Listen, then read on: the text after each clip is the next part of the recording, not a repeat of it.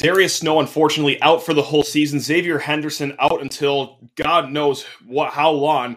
But still a lot of good stuff to talk about from Friday and Monday's press conference with Mel Tucker. And we do it all with Stephen Brooks of 24/7 Sports. Let's get to it.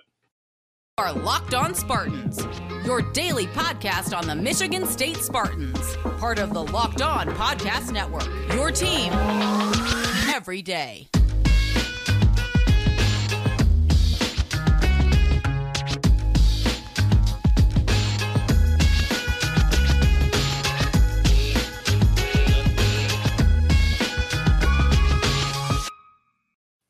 You guys are the absolute, positively the best people that I know. Of course, I'm talking about the watchers and listeners of Locked On Spartans, your team in green and white, 5 days a week here in the Locked On Podcast Network. Yes, right next to me, as we will every week this season, we got the wonderful Stephen Brooks of 24/7 Sports to talk about all things that have happened in the last 3 days here in East Lansing. But before that, hey, please rate, review, and subscribe to this here podcast or YouTube channel. Comment below if you're watching on YouTube. Do whatever makes you happy, because in the end, that's what I care about, your happiness. Stephen, we got a lot to talk about, man. But before we get to any of that, how are you doing? No one ever asked how Stephen Brooks is doing. How are you doing, man? You doing okay? Yeah, I'm doing great. I mean, let's be honest. Nobody cares about how I'm doing when they turn on this podcast right now. They want they've got some things on their mind, I think. But I am doing good, as we talked about. Saturday was awesome. I hardly moved a muscle from noon to past midnight when I was watching Michael Penix and those guys out in Washington. So I'll probably only get like one more college football game day like that during MSU's bye week. So absolutely maximized it. Had a blast. Amen. And we got a ton to get to today. Honestly, I feel like we can make this a 4.5 hour show, but I somewhat respect your time, so we're going to limit it to about a half hour-ish. All right. A lot of good stuff to talk about. Let's start off with the only thing that's not good, though, and it's the biggest story from Friday night's game, the story of the weekend. And if you're listening on Monday, you already know the news by now. Darius Snow, starting linebacker, is out for the season, announced by Mel Tucker at the press conference. Doesn't know the extent of the injury, but he said point blank, out for the season. Safety Xavier Henderson. Mel Tucker said he's a little sore and was a little waffling on is he going to have surgery? Is he not? So we'll get to him a little bit, but let's start with Darius Snow right now. Your instant reaction to his injury and him being out for the season. I know it's a really broad question to start with, but what goes through your head as you say or see MSU starting linebacker gone for the whole year? Yeah, I can't help but go right to the human element, man. I mean, I just feel bad for the kid. So we were over there all August and honestly saw a lot of people, not all of them were reported and, for reasons, but a lot of people in red jerseys, a lot of people in no jerseys, no pads. Okay. There was there was quite a few people nicked up during camp. I don't think Snow was ever in that group once, so was very fortunate, I believe, as far as I know, to stay healthy all throughout camp, which seemed to be very physical, very taxing on a lot of guys. He made it through, sort of the heat there at a new position, grinded his tail off at this new position, put himself in a position to be a day one starter, and then doesn't even make it a half, and now he's out. So you just feel awful for the kid. He is probably, honestly, the smartest player I've covered at this level. Not just knowing what he's doing and can explain it to a T, but the entire defense and what the offense is trying to do to him. I mean, there's a lot of smart kids out there, and I've covered a lot of them at Michigan State and elsewhere, but he's on the short list of the smartest. I mean, that kid knows football. He knows what he's talking about. And so you lose that, of course. I think he's a good leader for him. He's just a good football player, of course. We'll talk about on the field, but yeah, I do feel bad for the kid. And, we don't root for players and this and that and in my position and all that, but it definitely sucks to see something like that. I know that he worked really hard to get in position to be where he was, and maybe it wasn't the easiest road. Maybe he didn't necessarily see himself in that position. Yeah.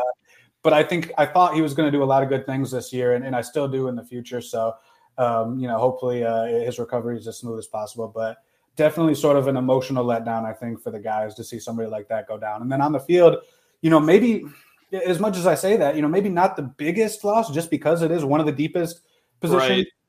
Even within that depth, you don't have another Darius Snow. And I understand that he was kind of a unique one within that depth that we've all been praising all year. But I do think you can get by, with an Aaron Brule taking on more snaps, with Cal Halliday just playing more snaps. We know he can hold up in there. Ben Van Sumeren, I think, was one of the standouts of Friday's game. You got to feel good about where he's at and what he's bringing to that position. Didn't even see Man Tayote, but he's an option there. So, sure. And then, of course, everyone's favorite, Jacoby Windman. He can also play linebacker, you might have heard. So there's enough people there to get them by, I think. And so in terms of personnel, I think Xavier Henderson is actually a much bigger loss, short term or long term, however that goes. In terms of missing him on the field, but both of them, and X is a lot of the same things I just said about Snow apply to X in terms of very, very smart. And X is a tremendous communicator. Like he's the table setter back there. He gets everybody lined up. He makes, everybody's making calls, but like it's his voice that people are really listening for. So yeah, definitely. I think in terms of football wise on the field, how do we get past this? If you're Michigan State, he's a bigger loss, but you can't discount the loss of Snow either. I mean, he was going to be a big time player for them this year, I think. Yeah, and like both guys are fan favorites, obviously amongst the fan base, but not just that, but seemingly amongst his own team too. Like Henderson, captain every game last year, he's the heartbeat of that defense. Or okay, maybe Henderson isn't the heartbeat of the defense. Okay, well it was Snow. Like it was either one of those two guys right there. So that's the unfortunate part, obviously. And you just brought it up too with Snow, the position group he's in with linebacker. Silver lining is the worst term to put on it. So the way I'm going to put it is like I'm in the bargaining stage of grief right now, and I have bargained to the point where it's like the linebacker room is still pretty talented. Of course, you never want to lose a starter. You don't want to lose any depth, all that good stuff. But who do you think takes over for Snow? Is it a definitive, it's definitely going to be Aaron Brule? Is it going to be a little campaign action with Halliday, Brule? Like, how do you dissect who steps up for Darius Snow moving forward? I would think right now that Cal slips into the starting spot because I think he definitely played the second most snaps, the other night. So I think initially it'll be Cal Halliday and Ben Van Sumeren, but I do expect a lot of Aaron Brule in there. And Brule impressed me. I want to see more of him. I wouldn't be opposed to him starting out there. I'm just saying what I think probably will happen initially. But I need to see a lot more of that guy because that spin move that he had off the edge was one of the handful of plays of the night. Yeah. There's a time that, a couple of times, one or two, maybe three, they sent Brule and Windman together off the edge, and that was a scary sight. And there was 3, 4, 5 times they had Aaron Brule out on the perimeter, like past the hash marks, manned up on wide receivers, not tight ends or backs, but out. He was out there playing man coverage on a wide receiver in space, and they were comfortable enough to do that, 2, 3, 4 times that I can remember. I got to go do my full rewatch probably right after this. Actually, I got to make some other calls and everything, but I'm going to do that, and that's going to be something I'm noting that they put him out there on an island. He was lined up basically like a corner, folks. Go back and look at it a couple of times. That says a lot, and he flashed in the spring game. That's really when I thought about Aaron Brule coming out of spring or the open practice. It was his quickness in those zone drops and the fluidity and just how much better he looked at that second level covering passes than they looked a year ago. So there's a whole lot about Aaron Brule I want to see a lot more of. I do think initially probably Cal gets that first look, but it's going to be by committee, just much like it was when Snow was even when Snow was healthy, they were going to rotate in there almost like D-line type of reps, just because they have the guys, and each of them brings a little bit something different to the table. So I don't think it'll look drastically different, but I am very curious about what Aaron Brule can do as we move forward here. That was a big part of my bargaining stage too, is that, hey, Brule is like a solid, if not pretty great cover guy as a linebacker too, especially. So that helps a little bit come to terms with what's going on at the linebacker situation, but kind of a different-ish story with safety. Xavier Henderson goes out. Yes, Kendall Brooks did step up as well. Mangum also got a few snaps at safety as well. Kendall Brooks is probably the guy to step up, right? Or do you think Mangum showed enough to not just get fans excited, but maybe even the coaching staff saying, you know what, hey, true freshman, now's your time to shine, baby? Yeah, I wouldn't expect him to step right in there as the starter for X. I do think it'll be Kendall Brooks. And Mangum has practiced more as the free. He's traditionally more of Gross's backup. Not that he can't do it. Obviously, he literally just did the other day. Sure. But Kendall Brooks has more of those reps and more of that seasoning at that specific position. Another name Mel Tucker mentioned today that I hadn't really considered is Justin White. He said they've had him in their back pocket as an emergency safety guy, gotten some reps here and there. He's mostly been playing at nickel, but I do think that this week for sure he's going to be getting some more true safety reps just in case. Or maybe it's not just in case. Maybe he through the week shows that he is the guy or the number 2 guy. Maybe Mangum's just not quite ready yet. for live action. And the problem there is, of course, none of those guys really have much experience. Okay, Kendall Brooks played a little bit at D2, North Greenville, or wherever the heck he came from. Mangum's never played before.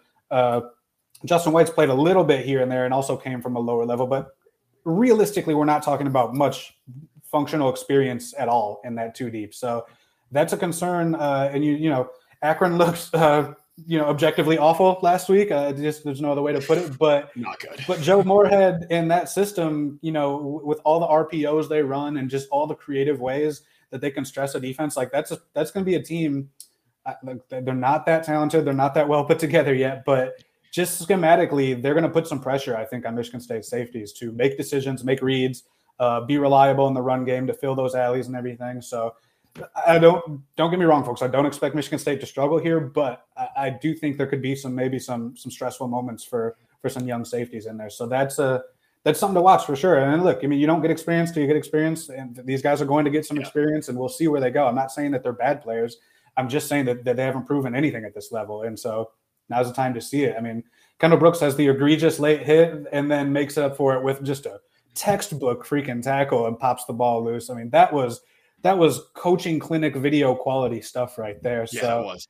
And that's kind of what he's known for, as being a hitter. So maybe he can bring his own little element to it and everything. So definitely a position to watch there. Bigger concern near term and long term, I think, with that one. And just to your point at the very top, if folks are still getting into in-season mode, maybe forgot a little bit, sore is Mel Tucker's code word for they're injured. And that means, I tip my cap, honestly, to Mel today for telling us about Darius and that he's just off the board. And we really appreciate that. And it's just better to have that out of the way. With X, he obviously did not do that. He said he's sore. He'll be ready when he's ready. That's the canned answer whenever somebody's hurt. So I definitely don't expect to see him Saturday. Probably not for many Saturdays, but the takeaway there is that he's not necessarily gone for the year. Gotcha. Well, lends some ray of sunshine, I guess we'll call it. Maybe that he could come back this year. Now, how long down the road that is, we might never know until we actually see him on the field. But yeah, no, the Kendall Brooks late hit and then awesome play not long after. I call that the Chuck Brantley.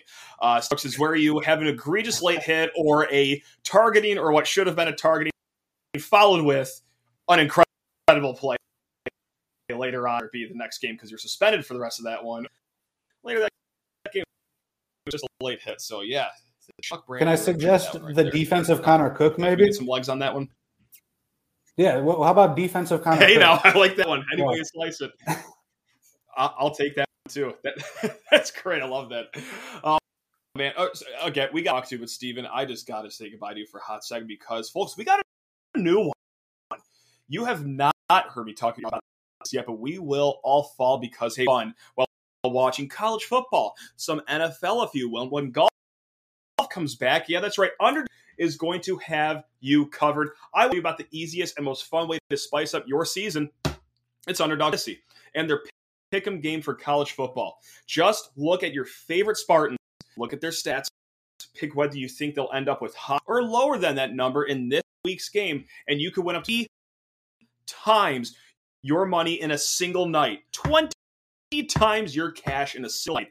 Underdog keeps it super simple with their easy-to-use website and mobile apps. It is tremendously easy to use. Go find out for yourself. Just pick 2 and 5 players for your pick'em slip. Get all your picks right, bada boom, bada bing. You will take home some cold, hard cash. It's simple to get started. Head to UnderdogFantasy.com or download the awesome app. Sign up with promo code LOCKEDON. That's 2 words, locked and then on. And Underdog will double your first deposit up to $100. That's right. Deposit $1 for free. That's Underdog Fantasy, promo code Locked On. Go yourself some money. Let's go. And as we welcome back the wonderful Steven Brooks of 24/7 Sports, I just want to thank you all for making Locked On Spartans your every single Locked On Podcast Network. Steven, let's talk about some happy things right now. Jacoby of the week in the Big Ten. He also won the Walter Camp Defensive Player of the Week nationally and stuff like that. Look, it's easy to say that obviously he was the best player on the field, but specifically really wowed you the most up from your cushy little press box. Steven. That's right. Oh yeah, it's so luxurious up there, as you know, from years gone by. No, I mean just I mean, look, he's done that before. Obviously, he spent his first 2 years at UNLV as a defensive end, but just the smoothness that he translated back to it with. I mean, of course, he's been doing it in practice some, and I think they definitely ratcheted that up as camp went along. I don't know the exact point where he sort of made the full swap and it was more defensive end than linebacker and not just a little bit of both or whatever. But I started hearing about a week before the game, look, not only is Windman going to play there, but he might be our best defensive end. That is what I was hearing. So I was like, that's interesting. That's notable. Yeah. And then so I wasn't surprised at all to see him play in that spot, but to play it the whole game and play it as well as he did, my gosh. And just I was I don't think I was alone, but I was saying BT Jordan, as great as he is, you're going to see it years from now probably, in the recruiting, but also just, the reps, the muscle memory and all that. We saw it right away. Whether it was Windman, of course, was doing some stuff that's just high level, advanced technique stuff with his hands and his, dip and rip type of stuff, or everybody else, though. I mean, you saw Petrowski out there with the hand combat type of stuff, and all these other dudes, it looked different. And so that was impressive to see. And just Windman did the consistency. He was basically living in their backfield, and Bogle's sack you could almost give to Windman, because he kind of set that up and let Bogle slide right off and make the play. There's the football coaches say all the time, you can just because you make the tackle, everyone's going to call your name and you'll be on the stat sheet, but there are people who make the plays by, taking on the blocker, spilling something outside or whatever it might be. Windman made the play there. Bogle made the tackle. And so he gets the stat, he gets the sack and everything, and everyone's happy. But and I should say Bogle looked really good, I thought, especially that first half. I wasn't expecting him to look that good, to be quite honest, because this is a new deal for him. I know people see he comes from Florida, he's got good size and this and that, but being a four-man front defensive end and asking and doing what he's being asked to do here is new to him. He did not do that at Florida. So just because of his pedigree, did not make that a hand-in-glove thing, like, oh, he's just going to come here and take off. Like, no, he's learning a lot of these things for the first time, as an older college guy. So I thought that was promising to see, though, is him as well. So, yeah, Windman, just the consistency of it. I mean, it was the first quarter. It was the fourth quarter. Yeah. It was relentless, I guess you could say. Hey, now look at that. Mel Tucker buzzword. I like that. He's going to send you a check in the mail after dropping that one right there. Yeah, I could use it. It's easy to point out the MVP, obviously, right? Jacoby Windman, probably the unanimous choice. I don't know anyone that's going to pick against him for MVP, but debate to be had over the second best player on Friday. Who falls in second place, not just on defense, but maybe if there's an offensive player that really wowed you as well. Or is it going to be as easy as what your colleague Corey Robinson said, Ben Van Sumeren, the guy who led the team in tackles? Or is it someone else? Because there's a lot of debate to be had about a lot of guys here for second MVP. It is. I mean, let's just go through. I mean, I think Jalen Berger probably rises to the top of my mind. Love what I saw from him. He was really, really impressive, I thought. I mean, I don't remember him being that electric at Wisconsin. I remember more of sort of a stiff, straight line type of guy with some power to him. He was juking and jitting all over there, man. I mean, I liked what I saw from him. Ben Van Sumeren got to be on that short list for sure. I mean, my gosh, what did this dude do in the offseason? Because he did not look like that last year physically. Oh, I mean, right. He came in, pumped up and was real sort of boxy and just looked like he would have competed, with Max Bulla for the job, in 2013, 2012, 2011. Sure. That's what he looked like. Friday night, he looked like a linebacker from 2022. I mean, he was out there sideline to sideline, making plays in space, breaking down, getting ball carriers in space. I mean, the quickness and the elusiveness that he was showing was really impressive. And that's not at all what we saw from him last year. He just moved different. I mean, that was hats off to him. And when you go back and look at it, he was winning a lot of those belts and those competitions that they were doing in the weight room that they put on social media. On Friday, they have like their champion of this, champion of that. I mean, he was racking them up. So I guess we really shouldn't have been surprised. I was hearing good things about him wire to wire in camp, even going back to spring ball a little bit. And man, he had a great night. And I got to mention Keon Coleman. I thought he played pretty good too. And folks might know that I'm fairly high on him this season. How can he not be? How can he not be? Anytime he's in single coverage, like we've all seen the meme. Last year it was the picture of Peyton Thorne. It's like, oh, F it, Reed down there somewhere, and he just slings the ball. And look, obviously Jaden Reed's still an awesome player. He's going to be a great player, but anytime Coleman is in single coverage, sling that ball anywhere around him. Like that is going to be a play that works more times than it doesn't. And we saw it work twice. Credit to our friend Colton Pouncey on that one. And I heard that training camp was a lot of that. A lot of epic Keon's down there somewhere. And sure enough, there he is making a play. There was a lot of that going on in August, from what I understand. Now, okay, so we talked about Van Sumert. He was a surprise starter, right? For like at least to me, he was a surprise starter. I know, just like what you said, you heard a lot about how he was doing in spring ball and the off season, but I also started to think about.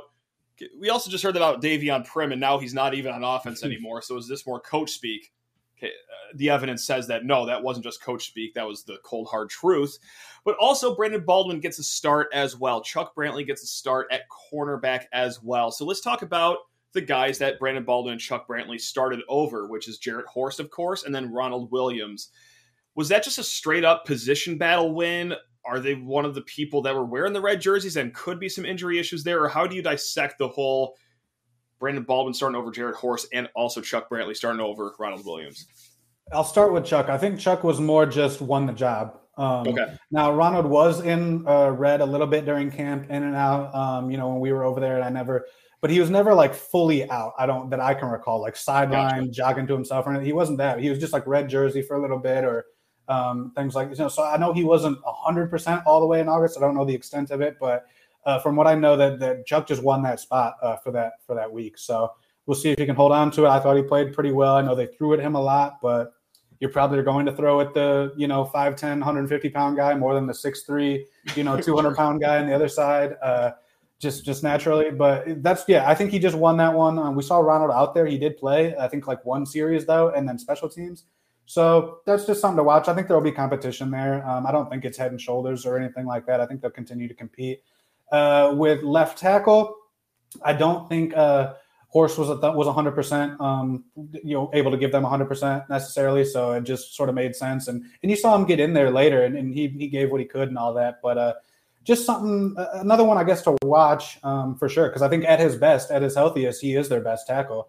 Mm-hmm. But I want to give Brandon Baldwin his props, though. I mean, he was much better than I thought he would. When I saw, and I heard a little bit about this. When I saw him go out there for their first snap, I was like, "Ooh, man, this could be uncomfortable here." If this doesn't all come together, and you really didn't see him, the spotlight didn't go on him, which, as we all know, is a good thing. Like it was never like, "Oh my gosh, he's getting whipped over there." Right. He just blew that huge play on 3rd and long or whatever. It was nothing like that. He held up pretty good.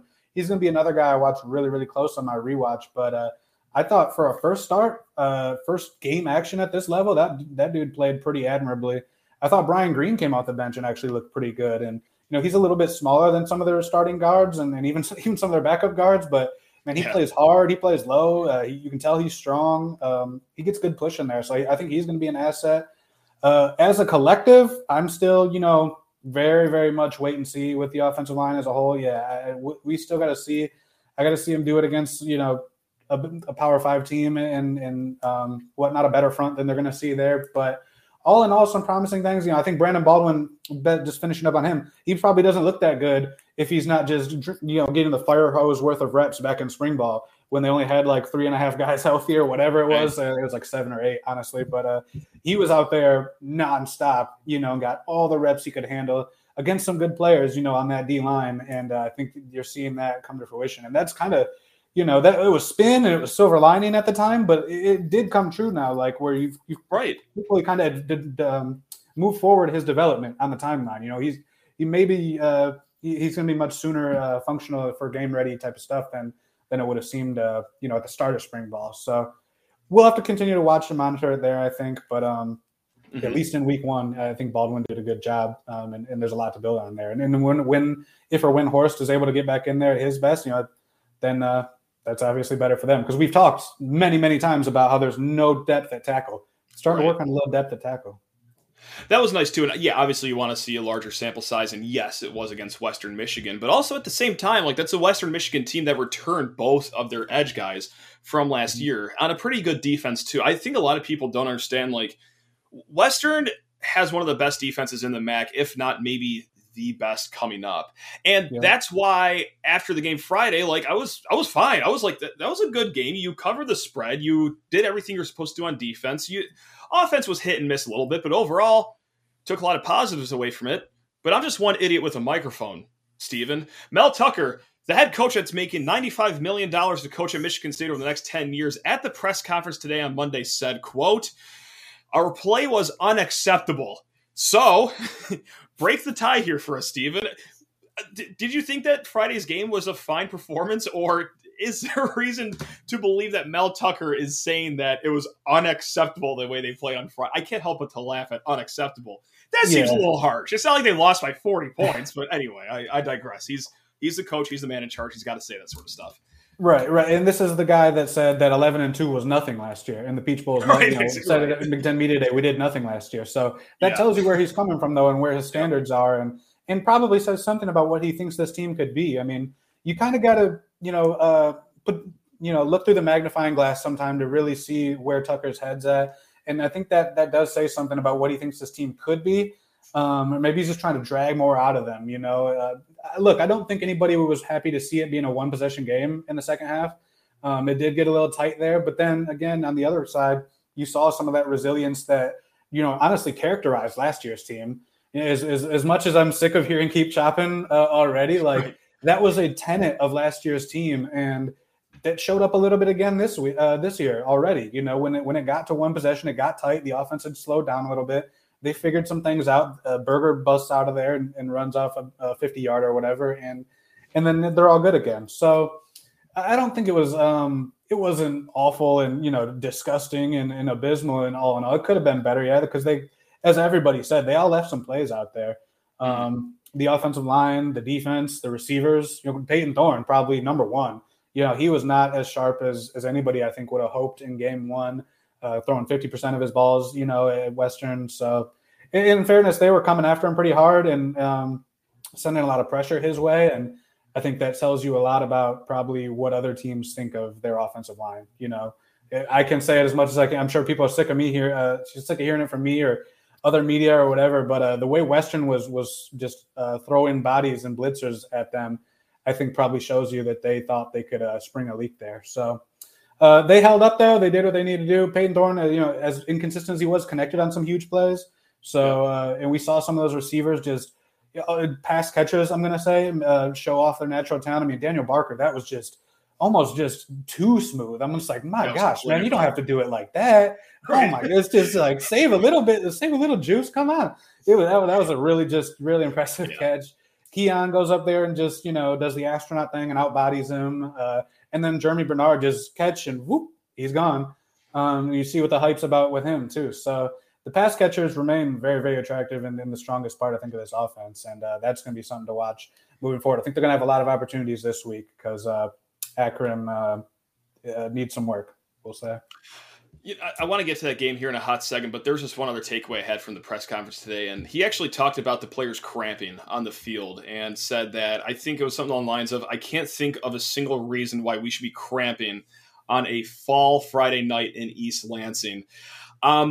Steven, is Michigan State going to be the most hydrated team in the nation coming up this Saturday? Are they going to just be peeing clear the entire week from right now until Saturday? I know that might be the biggest storyline coming up in this weekend's game. That's how bad Akron is. He said, I was saying, that question if you don't want to. No, implement the Miami playbook. Break the glass and bring that one back out of the case and run that back. And then all keep chopping references are now keep chugging this week. Actually, new signage all up in the building. Yeah. I need a tailgating shirt that says that. That's what we need right there. Hold on. I'm gonna make some calls. We're gonna see if we can get that. It was a nice little Locked On Spartans patch on the sleeve right there. No, look, Akron struggled against FCS opponent St. Francis. They were 18-point favorites, and it took overtime for them to beat them. And this isn't even an FCS team that's like good, like North Dakota State or anything like. No. St. Francis isn't even good for FCS standards, and they still really struggled with them. So Is there any takeaways we could have from this weekend? This is just a live scrimmage, right? Unless, because even if, Thorne does really well, he bounces back. Kind of supposed to do that against the Zips. Or is that it? Is that just like if anything negative happens, then we could start panicking? I guess I don't really know what I'm asking. What are you looking for in this Akron game? Because I know you're playing East Lansing High School. I think I don't know. Yeah. It's not good. I think the only thing that you could take away from this game, that you'll be able to take away, is like if it's like just glaringly, egregiously bad, somehow. Sure. I mean, if it's 14-14 at halftime, like that's not good. But I don't expect that. It would have to be like just so obviously bad, or if something's going wrong, you go, whoa. Other than that, they're probably going to route. They're probably going to route them. Everyone's probably going to look good. They're probably going to play a lot of players. And it should just be all thumbs up and smiles this weekend, to be honest. Yeah.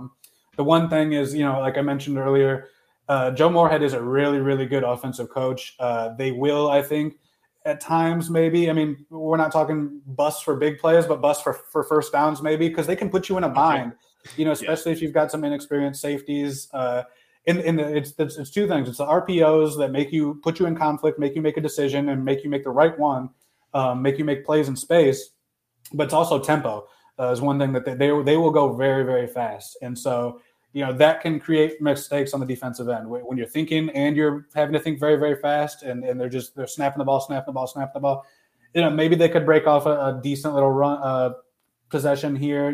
Maybe they get some, a score or two, whatever. But that's where I think the trouble would be, trouble with quotes, was with the tempo and the RPOs. Maybe just they get a break here or two and spring something, but all in all, for 60 minutes, they're not even going to be remotely close. Right, like even if the score's 56-10, I don't know if I'm going to walk away being like, "Oh, we have the best running game in the nation." Like, it's just what you're supposed to do, Right. They're both MAC teams, but Western I think would beat Akron by 3 touchdowns easily. And Michigan State obviously. So these are not the same thing. No, honestly, and that just bodes to how great of a test Washington's going to be the week after. Like that is going to be the litmus test to see what we can really think about this team moving forward. Obviously, hey, look, a lot to think about highly of with this team, but I just don't know if Saturday's going to be even somewhat of a test to really indicate what the season's going to bode for us. Unless, again, like 2 more guys go down with an injury. Like that's the obvious one, though. So other than that,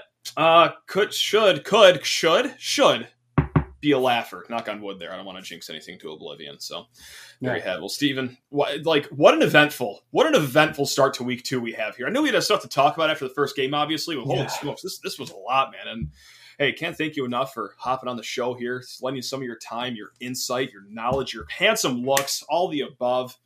I'm Locked On Spartans. You're the best, Steven. God, you're the man. Do you know you're the man? I hope you know you're the man, Steven. No, I'm not. Oh, I'm definitely not. But I appreciate the opportunity to step on here for you with a couple minutes each week, and hopefully spill out a semi-coherent thought here or there, and make people's listen worth it. So appreciate you, man. I'll see you next week, right?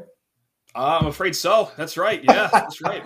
All right. Chicago. So if I don't survive Chicago somehow, then maybe not. But I plan on it. I plan on surviving it. So tentatively, we'll see you next week. Yeah, pencil me in. Don't sharp me in. Pencil me in for next week, because if I'm not here, then I'm just going to flip you the password and everything, how to upload the show and whatnot. And boom. This thing is Folks, yours. you should hear what the host gets paid. The guest gets a decent little, something, but you should hear what the host makes. I can't wait to see that. Company car every month. We get to choose our make, model, and the trunk is always filled with Built Bars. It's great. It's awesome. You cannot beat the perks here at the Locked On Podcast Network. All right, again, you guys are also the best. Thank you so much for making us your first watch or first listen every single day.